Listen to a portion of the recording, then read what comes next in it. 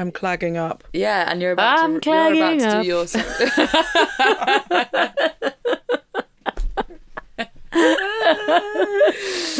My. You know when you see your whole life flash before your eyes? I know that every time I hear that song now, that's what I'm going to hear. Oh, God, there's so much. Really glad. So much. Because you stomped off to the loo with a whole packet of oatcakes. No, I took one for the road and I had one more when I got back in. It's, you know, when they've actually formed a kind of wall on the outer. It's cheesy as well. It's a cheesy oatcake wall. I can hear it in your... I can hear it in your voice as well. It's cheesy oatcake. I can't do this. I just can't. Formed a wall. A is for anything, B for baby blue, C is classy, clams and clogs, D for doggy do. That's two. E is easy, F for flan, G for gallon, H for ham, I for idiot. You're an idiot. I'm an idiot. J. K is kooky, L for lads, lager ladies, lads. M for mummy, N for knock knock, who's there? P who? Here come Q R S T U for ugly, V for Venus, W for W, X is hard to comprehend. Why can't I just reach the end? Z for zebra, zinc and zany, baglioni, zip zucchini, zoo and zoo and zippelin too. The alphabet is really cool. A is for.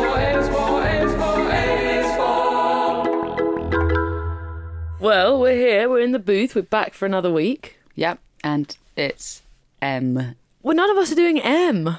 What? As in... James Bond. Do-do-do-do. Oh, yeah, that's That's a faux pas. a point. I don't know how much I would... Well, I've not researched her, but I don't know how much I'd have to say about M. She's not always a she, They... for a start. I tried to watch Send her off, ref. Tomorrow Never Dies a couple of weeks ago. Is that a Pierce Brosnan one? Yeah. Yeah. And M is a woman in that one. that Judy! I only know Emma's Judy Dench. Tomorrow Never Dies features, as I think literally every James Bond does, the line from Miss Honeypenny? Moneypenny. Oh, James, he always was a cunning linguist because he's speaking. Oh, yeah. Cunnilingus. Yeah. Nothing gets past us, Marie. You two are very sharp. When it comes to cunny. And lingus. Lingus. Now, hang on. What means what in that? Cunny means what and lingus means what? Lingus is Cunt tongue. licking. I guess cunny must be... Cunty. Yeah. Fanny. Ew. Maybe. This is really more your area. Why are you looking at me? Look at Jelly. I'm looking at both of you with both eyeballs at the same time. They're going in different directions. Oh, apparently my dad went to school with someone that could do that.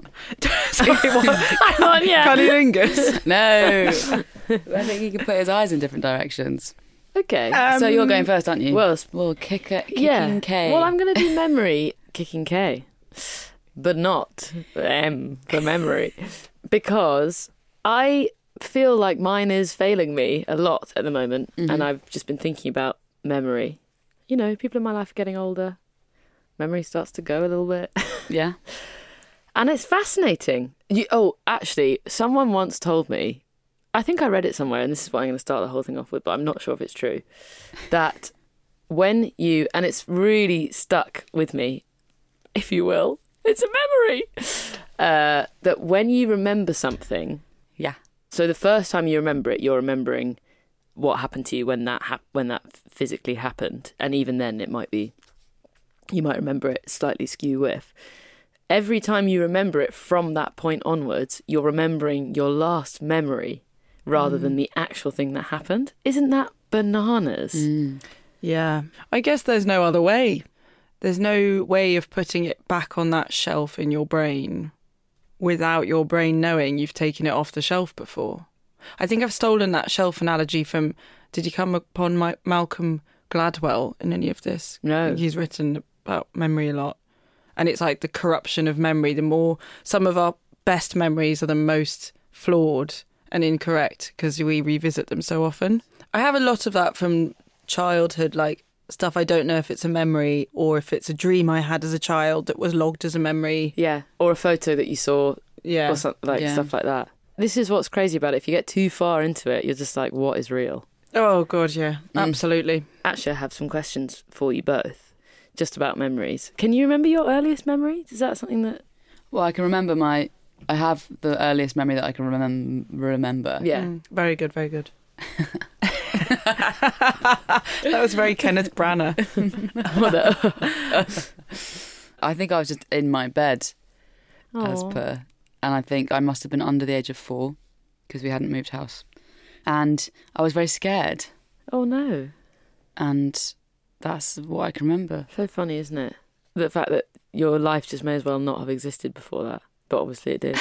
But you know what I mean? Because you just can't remember anything. You just can't remember anything. Probably because it's all quite horrible. Well, something that I read said that you don't tend to build the muscle of, flex the muscle of remembering things until you're like 4. Right. And a lot of that is to do with just like self-protection. I have quite a clear first memory. Go on. If you want to know. I do, please. That's why I asked. I would think I would be like under 4 because it involves my cat and she moved out Interesting. before I was 4. Both around the same age, you think? Hang on, your cat moved out. Yeah, she moved out. Hang on a minute, Jenny. Wait, that is more important. What do you mean? Well, she cleared off. She didn't leave the vicinity, but she moved out of the house into the shed. Right.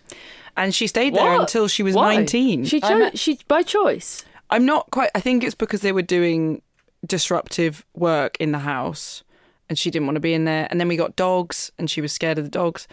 So she lived in the shed until she was 19 and then she got dementia and she came back in for scraps of food at night. And God, that's quite a bleak story, actually. yeah. Could happen to any one of us. Yeah. I'm going to get renegade to the shed when some more interesting dogs come along.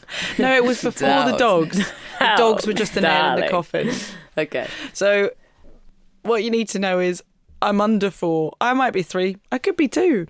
I'm sitting at the top of the stairs and Matilda, she who was the cat, walked past me and I was staring at her arsehole. God's sake. Because I remember finding it so peculiar looking and funny. Like a little sausage roll. Like a little sausage roll, like a little kind of clam, Oh. a dehydrated one. Yeah. And she ran past and I wanted to have her near me. Not because of the arsehole. When you say her, are you referring to the arsehole? And that's the memory. And she sort of trotted down the stairs and I was just looking at her arsehole. And that's the Well, I earliest thing don't you know can if remember. that's my earliest memory, but I know that that's a very early memory because of the timeline that I've explained. Her arsehole was not in the house. I think we all know why she moved out. Yeah. Someone was spending a little bit too much time on our arsehole. On it. Yeah, what? As in like... Playing it like a panpipe. No, just... Oh, no. I more just meant like pondering. She pondered his arsehole gently. Crystal clear. Crystal clear. I think mine is... Not that anyone asked, but... Jelly, what's yours? Mine, I think, is... I have really vague twinklings of memories of nursery, of being at nursery in London, a nursery called Busy Bees, shout out. And so I must have been like 7. 2. I was very advanced. Maybe even just under 2. But that's the first thing. And then the next clear thing I can remember is my first day of school, which was 4. So Right. I don't know what happened in between then. But I can remember it was a half day. And I can just remember feeling so like anxious and scared and not wanting to leave my mum and then having a nice morning. It's kind of the story of my life. Yeah, I know what you mean. So, with that, what the bloody hell is going on?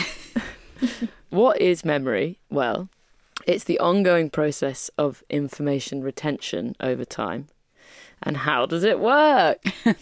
Well, it's all about connection, ladies. So, when we learn something, even as simple as like someone's name, like scientifically what's happening, bearing in mind this is all shoddy research, so if there are any scientists listening, You don't have to tell us. I think everyone. that. I think everyone listening at this point knows. please do. Oh, actually quite a lot of it's from Science Daily, Never heard of it. Rachel Daly's sister. Point is that when we learn things, we form connections between neurons in the brain, which is our synapses creating new circuits between nerve cells, which essentially kind of like remaps your brain, which is quite crazy. So I guess initially it's like a blank map, and then the more things you learn, the map grows and takes shape. And then there's really interesting stuff about forgetting stuff, and how actually, obviously we think about being like forgetful or forgetting things as maybe more of a negative thing. But your brain, apparently a lot of this happens while you're sleeping, sifts through what information is relevant and what isn't, and then just boots the irrelevant information out of your brain. And then like makes more room. Which makes more room. Love and that. obviously like trauma responses are often like your brain forgets stuff to protect it from the reality of what actually happened.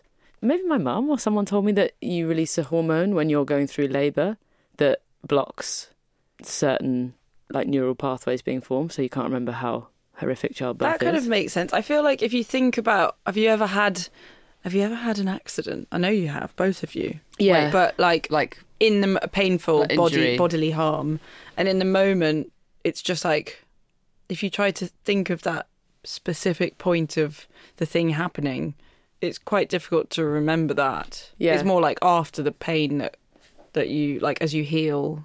Yeah, anything I think was like anything with shock as well, right? Surely, because that's just a kind of different kind of response. Yeah, exactly.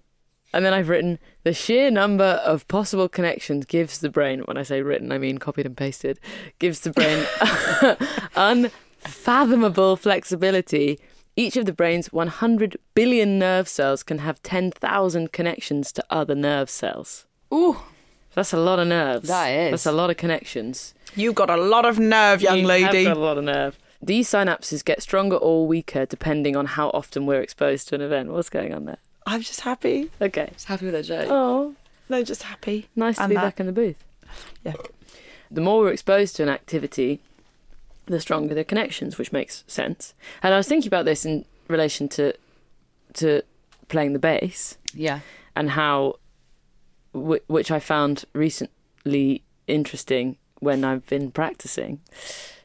Good way of slipping into yeah. the boss that you've been practicing. Good.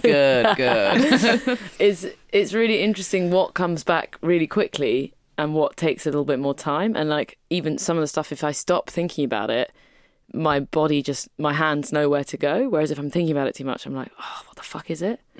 So I guess that's just because we did it so much that Sweet musical memory. yeah, it's crazy. And I guess it's probably, well, yeah, I don't know. It's just interesting, isn't it? I remember when I was learning to drive and I'd had like 1 or 2 lessons, so I was still trying to think of very 1, 2, 3 step, like this, you turn on the car. And so I was asking my mum, I was like, so wait, do you switch on the ignition and then do you put your foot on the clutch and then do you go into gear after that? And she was like, oh, I don't know.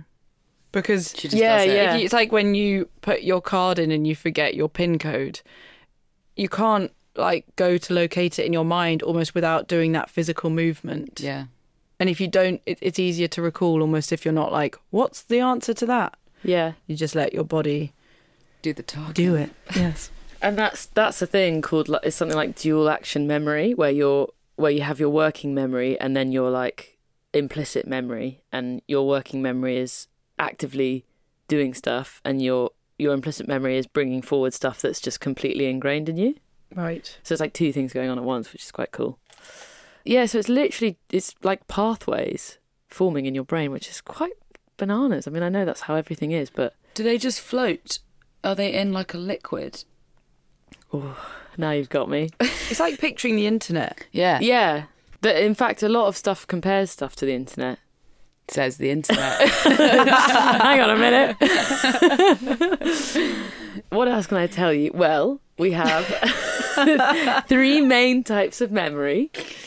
Number 1, our sensory memory, which allows you to remember sensory information after whatever stimulating you has ended.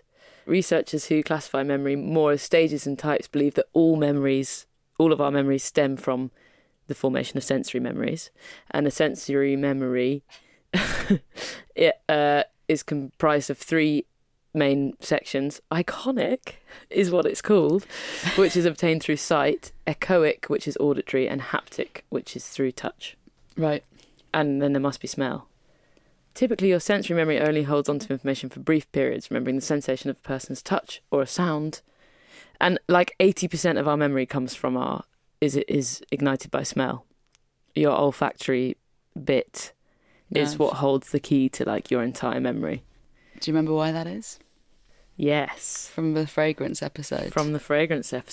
It's because they're all such individual molecular build-ups that they're very, very unique. So when you do smell something the same, it's so rare that the memory that it triggers will be like a very singular memory. Wow. That's really cool. It's really cool. Back to our sensory memory. Yes, it is. If a sensory experience happens enough, like the smell of burning an egg, then you start to attach. You guys don't burn your eggs often? Moving on. Basically, if you have a sensory experience enough, you start to attach other memories to it, and the sensory experience stops living in your sensory memory and might move to either your short or long-term memory, depending on what's going on in the memory. So sensory memory is like step one. Yeah. And then you have your short-term or working memory, which allows you to recall specific information about anything at all for a really short period of time. So it's not as fleeting, but it's still pretty short. It's apparently only meant to last for about 30 seconds, which is batshit. Short-term memory only stores between 5 and 9 items of information at once, with 7 being the like average number that people have. So you can only hold, and information is like items is any piece of information. So feels that's really so difficult to imagine or like quantify, because I feel like information in my brain is rarely a complete fact. It's just like half or a quarter of the fact, and it's always the most useless bit that I remember. And it also feels like you're holding like a billion different things in your brain at once.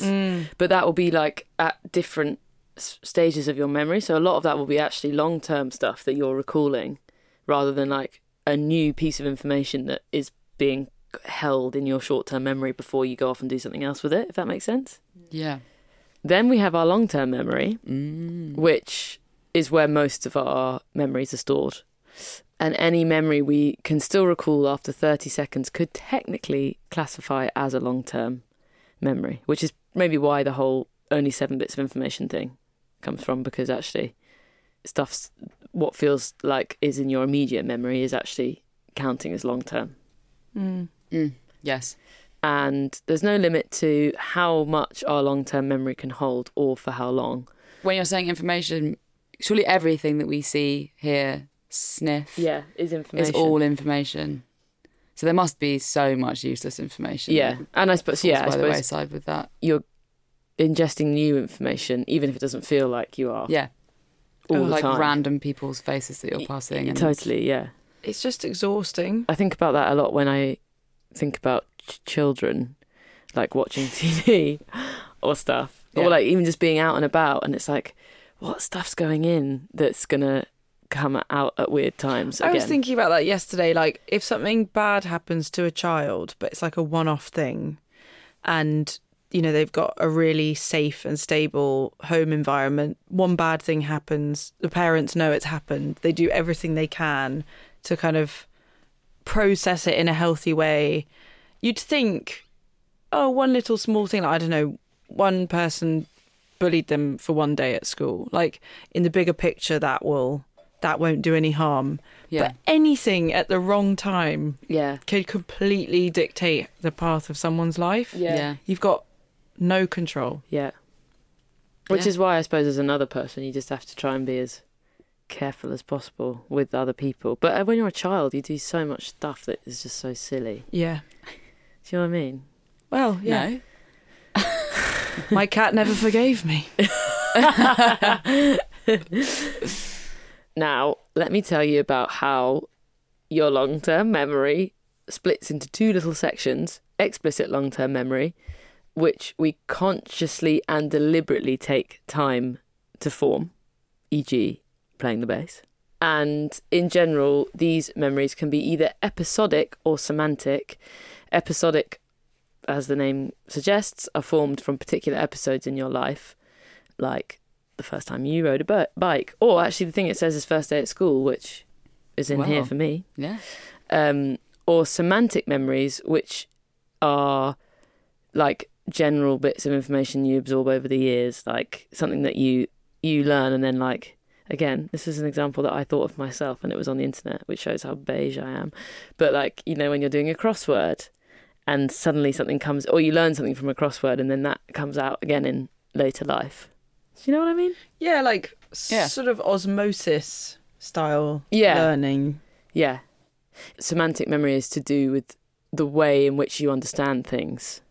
Right. I'm getting some blank looks from the ladies. Well, no, I was looking for the certainty in you. I'm being certain. And then you have implicit long-term memory, which we touched on earlier, which aren't really deliberate at all, or at least not as much as explicit ones, and are often formed unconsciously, which then affects the way you think and the way you behave, like having been bullied at school one day or whatever. And then the last kind of thing about memory, I suppose, is the retrieval of memories and how that's kind of what we have it for. I mean, short-term memory obviously is used for really quick-fire stuff, like reading something back immediately or whatever, but most of our engaging with our memory comes from long-term memory. And the 3 types of memory retrieval are recall, recognition, and relearning. What's relearning a memory? Well, I don't know, because I didn't write it down. Retrieval, though, is the process through which individuals access stored information. But the way that we retrieve information depends on whether it's stored in our short-term memory or our long-term memory. Short-term memory is retrieved in the order which it is stored, which is quite cool. And long-term memory is retrieved through association. For example, remembering where you parked your car by returning to the entrance through which you first came. Also, Christian, who I work with, told me a mad fact about memory today as I was opening it out to the floor. And he said that there's a... Did you do any of your own research? Well, did you pack your own bag today, Jelly? I did. He said that there's like a really, like a peer-reviewed study about how... He was like, oh yeah, you know the Tetris PTSD thing? And I was like, no, what's that? And he said that apparently if something traumatic happens to you, and in like the 48... a lot of these facts are going to be wrong, but general gist. In the 48 hours after something happens, if you play a load of Tetris, it stops you from having a traumatic response to the trauma, because your brain's so focused on doing something else that it's not creating the neurons that then are triggered by various different things that induce a traumatic response. Whoa. Apparently it's like a really famous thing. Huh. Yeah. Huh. I love Tetris. Well, there you go. Keep it I was at playing hand. it last week. Just never been not near it. Well, thank you, ladies. I have to piss. She has to piss.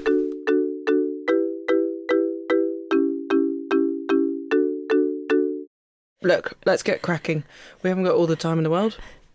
So Mensa is my and Now we're burning eggs. Oh, we're burning eggs. Archimedes!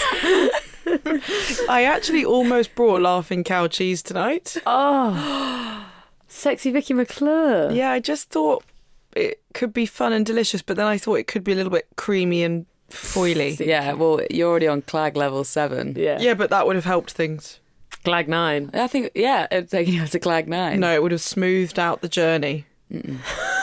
Okay. Look, Mensa is, as you may know, the world's leading high IQ society. It is a non-for-profit organisation that it's made up of members. And to be a member of Mensa, all you have to do is take one IQ test ever. You never have to do repeat tests. And if you score in the top 2% of the population, you are invited to join Mensa. Wow. Now, what I didn't realise, I've always thought being part of Mensa, I pictured it as far more exclusive than it is in a way, because I thought it was like a governing body almost. Like, not really, but I didn't think it was as simple as you take a test and then you pay a monthly fee to be a member. I smell a rat. You smell a rat. Well, again, I will reiterate, it's a non-for-profit organisation.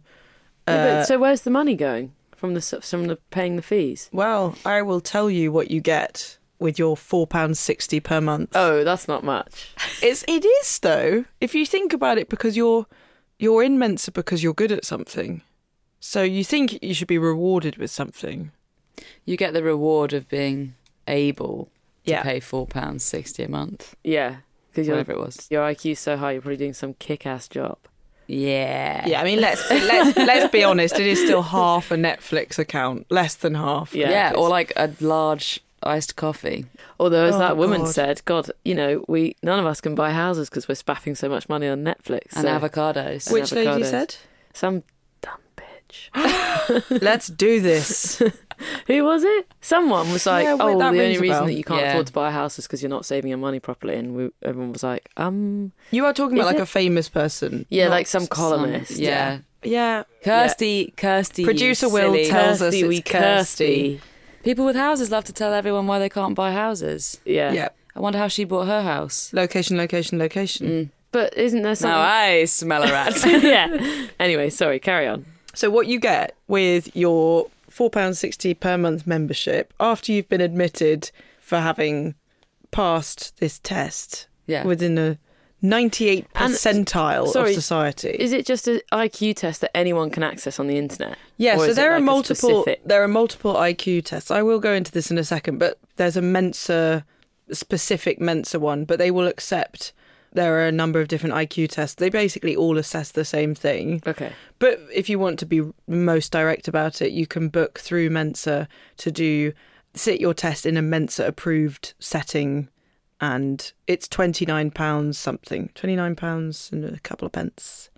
With your membership, You've been trying to tell us this for so long, we keep interrupting you. you have access to such goodies as bi-monthly editions of IQ, the Mensa magazine, regular emails with content related to your interests and location, invitations to exclusive member-only events, Oh. virtual and in-person events at both local and national level, and discounts on Mensa merchandise.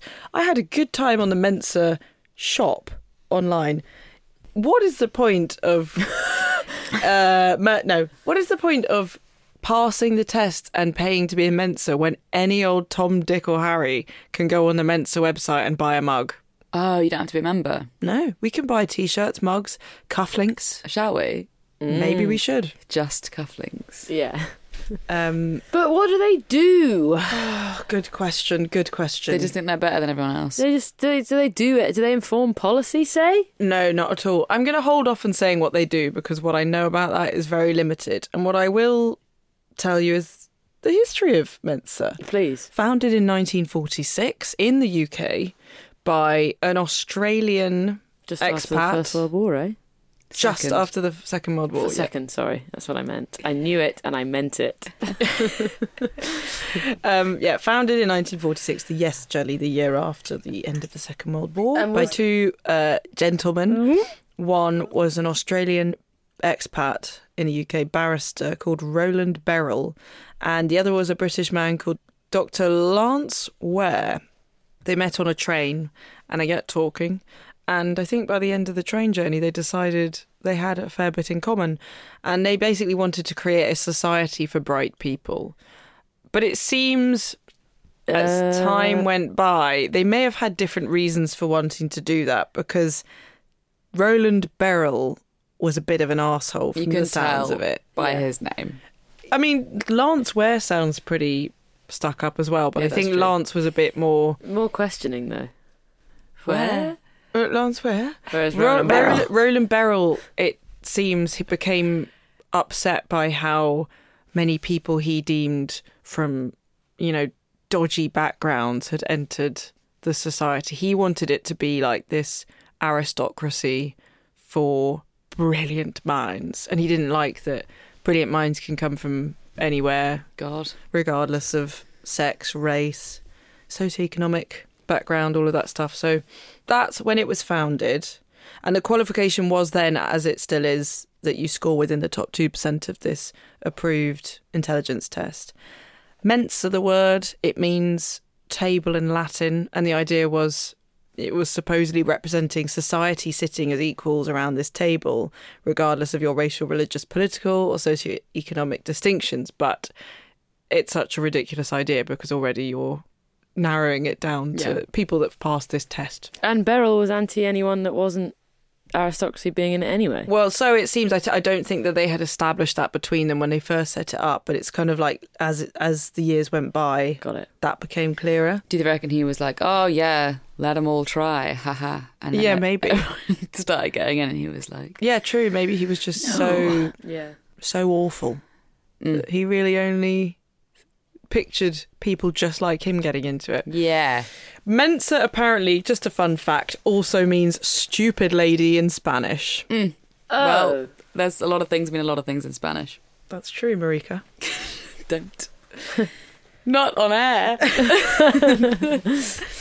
So this is according to Mensa's website today. The 3 objectives of Mensa as a society are to provide stimulating intellectual and social environment for its members, to identify and foster intelligence for the benefit of humanity, and to encourage research into the nature, characteristics and uses of intelligence.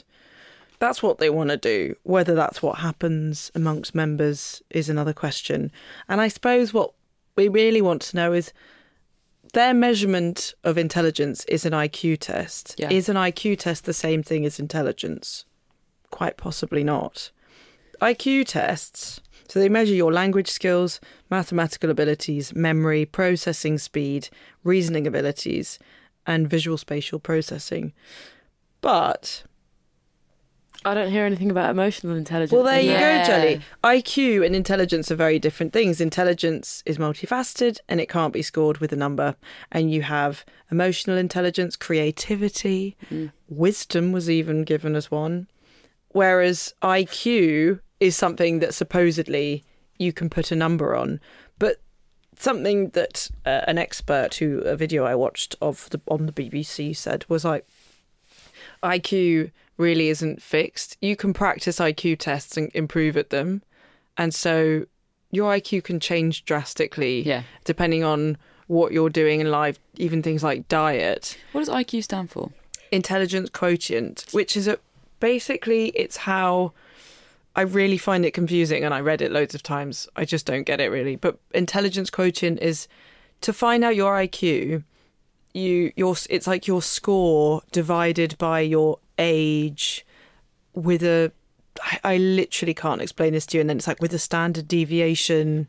Right. It figures out the actual number of your IQ via some mathematic equation, and I think that's what your intelligence quotient is. Right.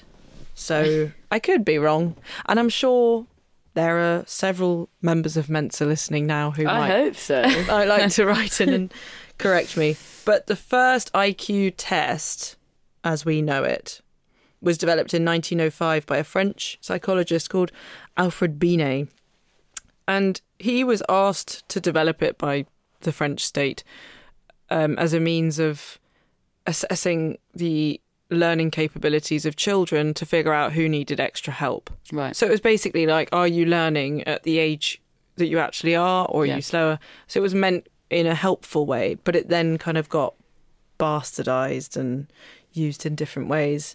And unsurprisingly, perhaps, they became used in the eugenics movement in the US in the early 20th century. Well, yeah, when it is giving eugenics, when you said about wanting to create a society. Well, yeah, this eugenicist Henry H. Goddard in 1908 published his own version of the test, which was a variation of Alfred Binet's test, and promoted it. And he said it aimed to basically eliminate undesirable traits, and he used the term feeble-minded to refer to people who didn't perform well on the test.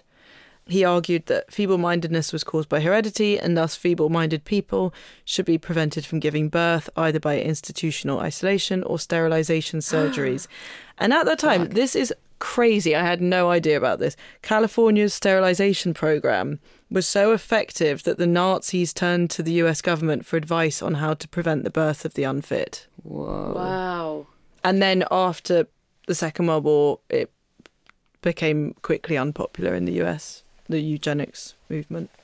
But so IQ tests have been used to discriminate a lot in the course of history, but I don't think that's what Mensa is for.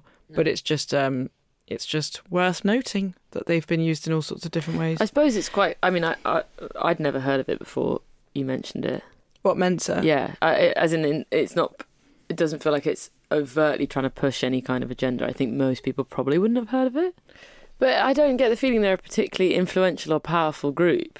They're not. Really, basically, what Mensa is it's just a society in the same way that I never was in one, but how I picture like being in a society at university, it just opens up a selection of like events and talks that you can go to and gatherings. It can be something as simple as a pub meet and greet with other fellow Mensans, as they call themselves. And I think for a lot of people, it's probably just about connecting with other people. And I read a few quotes on the website from people who are like, oh, I've formed stronger friendships with people at Mensa than I have anywhere else. One thing I heard on this quite funny podcast I was just listening to, I'll tell you about in a moment, but basically I'll tell you about it now. This comedian called Jamie Loftus, who's an American, she's done a podcast called My Year in Mensa, and I recommend it. It's quite amusing. But basically she, as a joke, did the test to see if she could get in for a column. And then she actually got in. And then so she just spent a year at Mensa just to see what was going on. And quite quickly realised there was this sort of dodgy Facebook group, which is Mensa approved. So it is officially approved by the society, but it's not moderated by anyone. Oh, wow. And it's basically a group where people can say anything without any repercussions on Facebook. And she said the stuff in there is kind of wild. Like, it's just this burning hellhole of Like, what kind of stuff? horrible opinions and racism and all the bad stuff. Yeah. And I think because she'd already done one column on her like insights into Mensa and the kind of undercover thing, and a couple of fellow like-minded fellow Mensans had contacted her just being like, oh, FYI, you should look at this Facebook group, but bear in mind before you write anything that most people in Mensa, or a lot of people in Mensa, would have been bullied when they were younger for being clever. Yeah. So like before you go in attacking everyone, just bear in mind that it's built on this bedrock of like bad memory and, I don't know, insecurity, Yeah. a lot of it. But then she makes the point, well, that doesn't excuse racism and any of that stuff. But they're two separate points. I think basically, who would want to join a society which is just a badge saying, yes, you're very clever, and then pay £4.60 a month to be in it? Like, there's So weird. There's not really a noble reason for doing it. No. It's all about that validation that you somehow haven't got somewhere else. Yeah. I always pictured it that everyone would wear like lab coats and be walking around water features and things. Yeah. And, like small gardens in these kind of strange, futuristic, like clever people places. No, I think more realistically what happens, from two different accounts I read of people who like infiltrated it as writers/comedians in different parts of America, they have like these annual get-togethers in hotels, and like all the Mensans will get rooms in the hotel. They sound kind of like college parties, Right. but Yeah. there's just in the daytime there are talks on things like the effects of coronavirus. Right. And then in the evening you just drink loads of wine, and they have these stickers called hug stickers or something like that, and each colour of sticker denotes whether you're comfortable with being hugged or not. So there's a red one that's like, you can hug me, like you don't even need to ask. Yeah. Then there's a yellow one which is like, ask before you hug. Then there's a green one that's like, Have you got these colours the wrong way around? Yeah, I feel like perhaps? green should be hug me. okay, maybe green is hug Yeah. me. Green is like, hug me, don't ask. Someone's Yellow, not in Mensa. yes, you're right. Yeah, I'm really not in Mensa. Green is hug me, you don't need to ask. Yellow is ask me if you can hug me. Red is I don't want any hugs. And then there's a blue one which just means I'm single. Now that is the first time I've heard these Mensans come up with a good idea. Well, that's what this woman said. She's like, it's amazing, but at the same time, it's completely bizarre to imply that if you're single, you don't get to choose whether you want Oh, to. you not can't not have that. to be I both. mean more the hug traffic light. I No, think to is- be is fair, I'm nice because I generally will go for a hug, but I do often think people really don't like it sometimes, and I don't want to be invading people's personal space. Oh, I thought you meant the blue sticker was the good idea. No, I like the traffic light system for hugging. Yeah. No, I think she said that was probably the best thing that she came across. Now that I've done a bit more reading about it, I am less likely to ever want to try and be in it. Yeah. It's just a group for people to get together who are maybe a bit socially awkward. And I hate that anyway. Yeah. What groups? Yeah, just that kind of a situation. Yeah. It's like networking. Yeah. Well, the woman on the podcast, Jamie Loftus, she describes arriving at the annual meeting, and getting to the cafeteria, and all the tables are divided by subjects. And she said it was like more daunting than arriving for your first day at school and choosing where to sit. And they're literally labelled, one table as like pet lovers. And she was like, oh, that's a safe place to sit. No one's going to judge me if I sit there. But wow, how very weird. I guess it's just for people that love compartmentalising and being like, well, you're this kind of person, you're this one, and I'm this. Yeah. I suppose it creates a safe social situation in that there is always going to be a prompt Yeah. to talk about. But yeah, that's really all I've got to say about it. Thank you, Gina.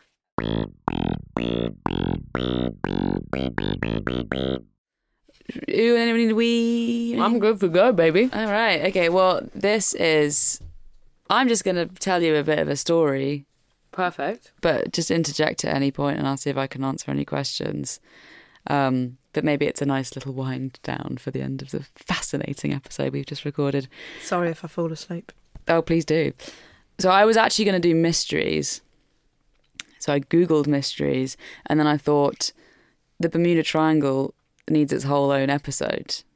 I'm not going to try and spread myself thinly across. It's also, it's not called the Bermuda Triangle. Well, exactly. But as in, if I was going to do mysteries... Oh, no, the good. point being... Hang on, no, that's not what I was saying. Nothing gets past That's her. not what I was saying. As in, if I was going to do mysteries, I'd have to pick like 4 or something out of that, obviously including the Bermuda Triangle. The Bermuda Triangle.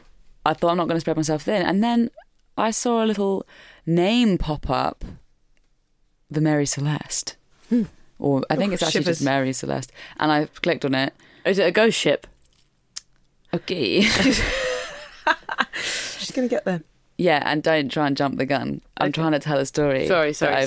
Planned You out. said please do interject. Yeah, but not with just... and anyway, I found it fascinating. And I realised I had heard of it before because it's actually used in phrases, which...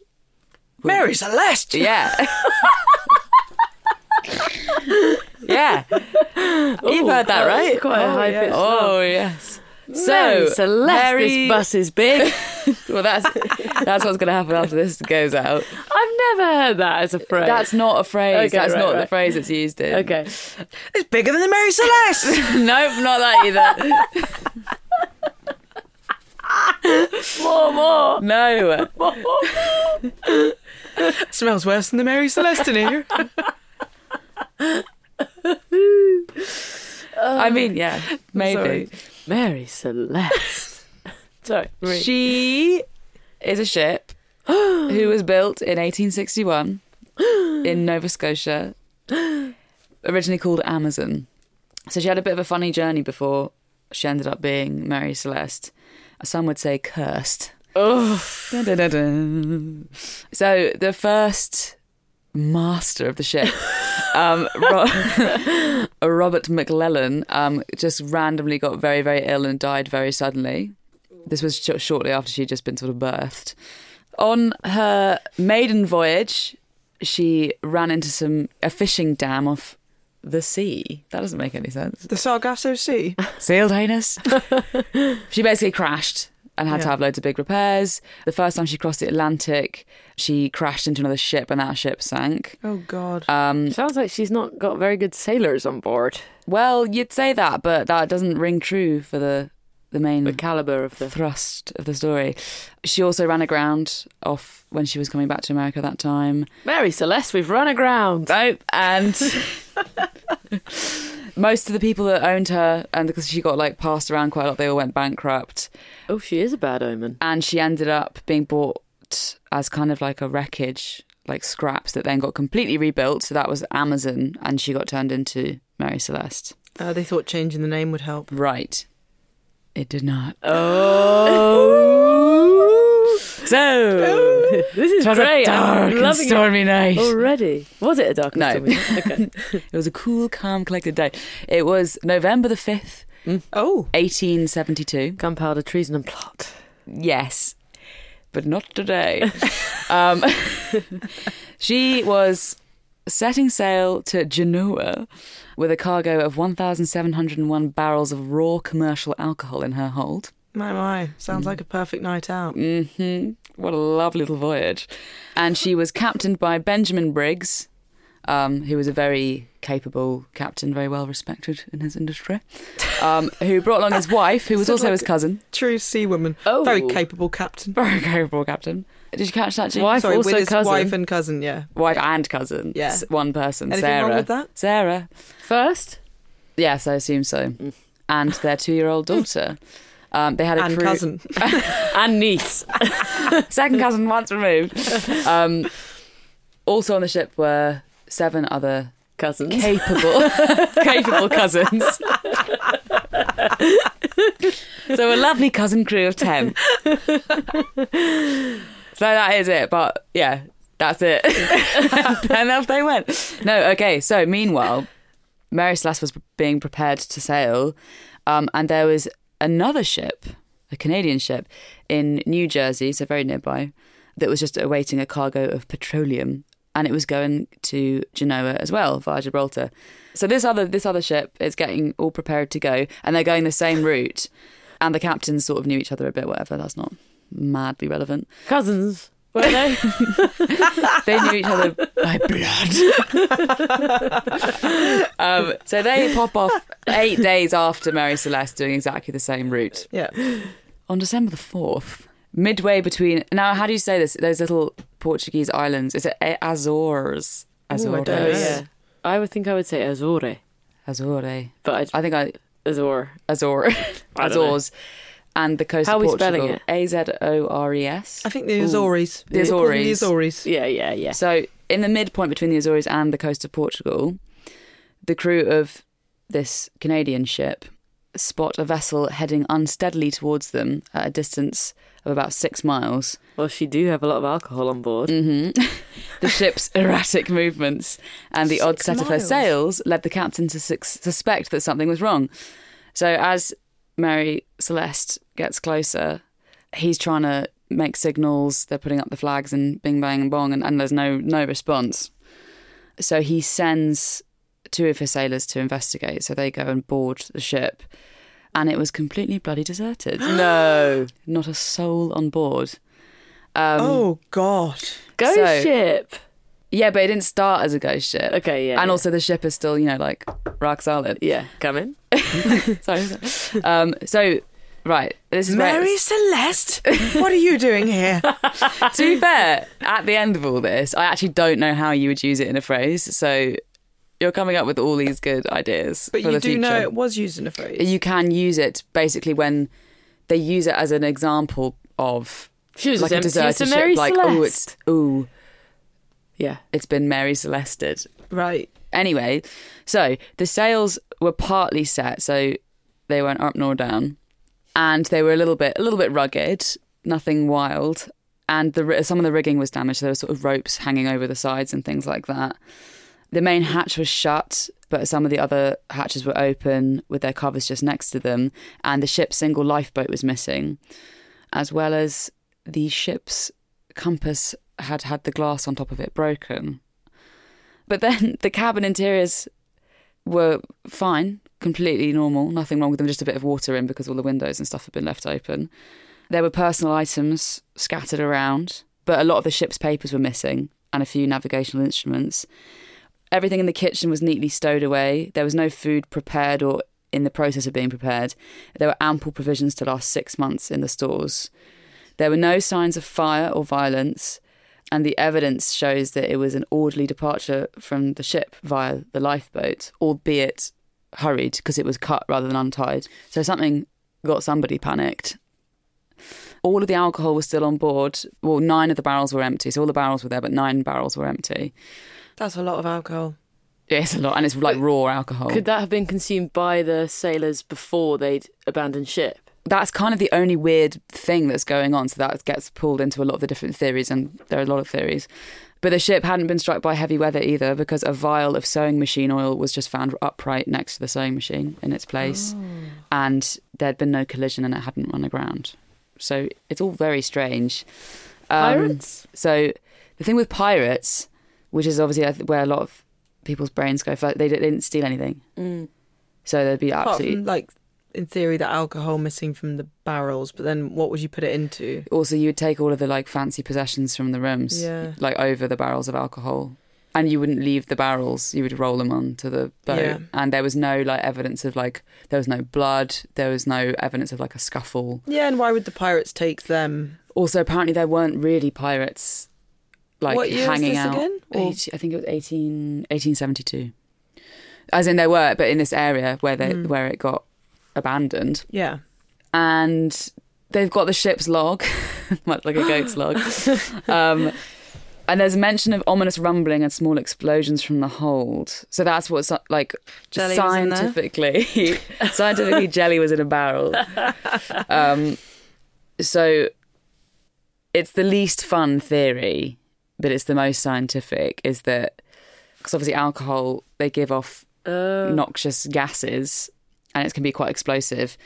And so those little rumblings and things would just be like kind of mini, just little explosions going on, and they don't really leave residue. So that's why you wouldn't have seen like a fiery residue when they boarded it. And the barrels were intact, but the alcohol gone. Yeah, only 9 of the barrels out of 1,000 and 1,000 however many it was. Yeah. So people think that maybe there was just one day there was a bigger explosion and Briggs just freaked out and was like, because if maybe the idea that the whole thing could go up, and was just like, get off the boat, and then they got into the lifeboat and then disappeared and everyone died. That's the most sciencey one that people like to like fall back on. Also, so I believe, so the 9 barrels that were found empty were made of a different kind of oak than the other barrels. They were made from red oak, and the other ones were made from white oak. And red oak is more porous, so it's also likely that they were just leaking over the course of the month that they were at sea, and that's why those ones were empty and not the others, and that there wasn't anyone drinking it. But anyway, so pirates is probably a no-no, because it doesn't make any sense. Nothing valuable got taken, all the food, everything. Insurance was another one. Oh, yeah. But the ship wasn't owned by Briggs. Yeah. Even if he had been working with James Winchester, who did own the boat, it wasn't really a big enough claim on it anyway to have... Like, it was just not worth it for that much of a stunt. Yeah.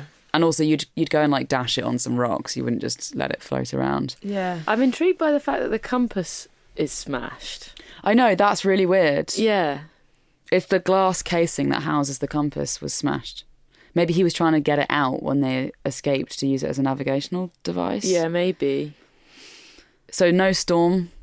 There was no storms reported in that area over that time. And nothing about the boat suggests storms. One of the ones that you mentioned earlier, drunken crew. Crew will drink the alcohol and go absolutely crazy and kill each other, and then a few of them escape. No blood or anything on the boat or evidences of a scuffle. Also, Briggs was quite a religious teetotaler, so probably wouldn't have allowed drinking on the boat anyway. And they all seemed to respect each other quite a lot as a crew before they left, and he picked them all and off of good recommendation, etc., etc. So that kind of doesn't really check out. There's one that is a water spout, you know, like a tornado at sea, where they make those things, and it's like if that would have either decreased or increased the pressure, I can't remember which one it would be, which would make boats like that have a natural amount of water kind of in the hold anyway, and then with that amount of cargo it's very hard to measure where it is, so that would have pulled the water up to make it feel like there was much more water in the ship.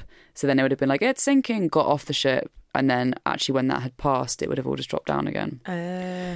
Potential. It does feel like the most likely is that they all just mistakenly thought something was wrong and left. Yeah, but then they would have had to die to not go back to the boat, or gone ashore. But... It depends, because the boat still had its sails half up, So if it had caught a wind, they might then have just lost it. It would have just gone in a direction, they'd have just been in a rowboat, so they would be screwed.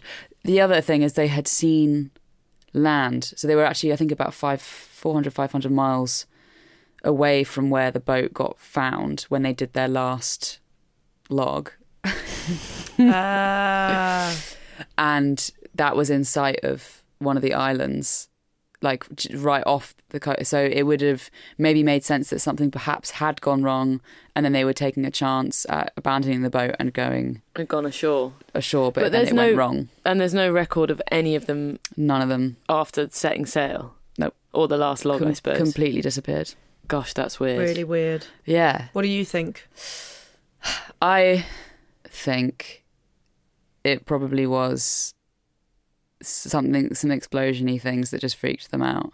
He had his 2-year-old child on board, so he was probably also like a little bit more cautious. But he, by all character sort of profiling on the internet, definitely not the kind of captain to like abandon a perfectly seaworthy boat. Like it could be sailed. This Canadian boat, they took it all the way back to get investigated, so they sailed it back. And what happened to it after that? Did it ever sail again? Yes, it did. Never gonna sail It did. again. They did. It had a bit of a refurb and sailed again. I think still weirdly, like other people kind of around it just died. And then I think one of its owners did do an insurance destruction on it, and that was the death of her. Wow. My gosh. I think she's haunted. I think she's haunted. I know. I feel like she's definitely like there's curse or something floating around. Yeah, there's something spooky about her. That's too weird. Or maybe aliens. I wonder what happened in that lifeboat. Yeah. Oh, I'd love to know. I know. They should make a film out of it. I actually hate mysteries. What, because you can't sit with the not knowing? Well, especially ones that are like so old, because it's just like that's so far removed, there's nothing you can do now. Yeah, and it was, I suppose anything goes a bit more. The thing with most of these things is that the most obvious explanation is often the thing that actually happens. Yeah. Oh, yeah. So when Detective Deniston's back. When you hear hoofs, think horses, not zebras. Oh, that's a good saying. I haven't heard that before. What about if you are on safari? Well, you always come and get me, don't you? And that's why she's in Mensa. No. Yeah, if anyone is in this room. I don't know why you say that. Because you love puzzles. Both could be. You both happily could be. We 3 could be. Give the test a try. I will. See how you fare. And if anyone listening is in Mensa and has anything to share with us, please do send us a direct message on Instagram. Or if you were on the Mary Celeste, please do get in contact. Your family are very worried about you. Thank you for listening to episode M of A is 4. Join us next week as we navigate nudism, nail down Nostradamus, and never say never to near-death experiences. A is 4, A is 4, A is 4.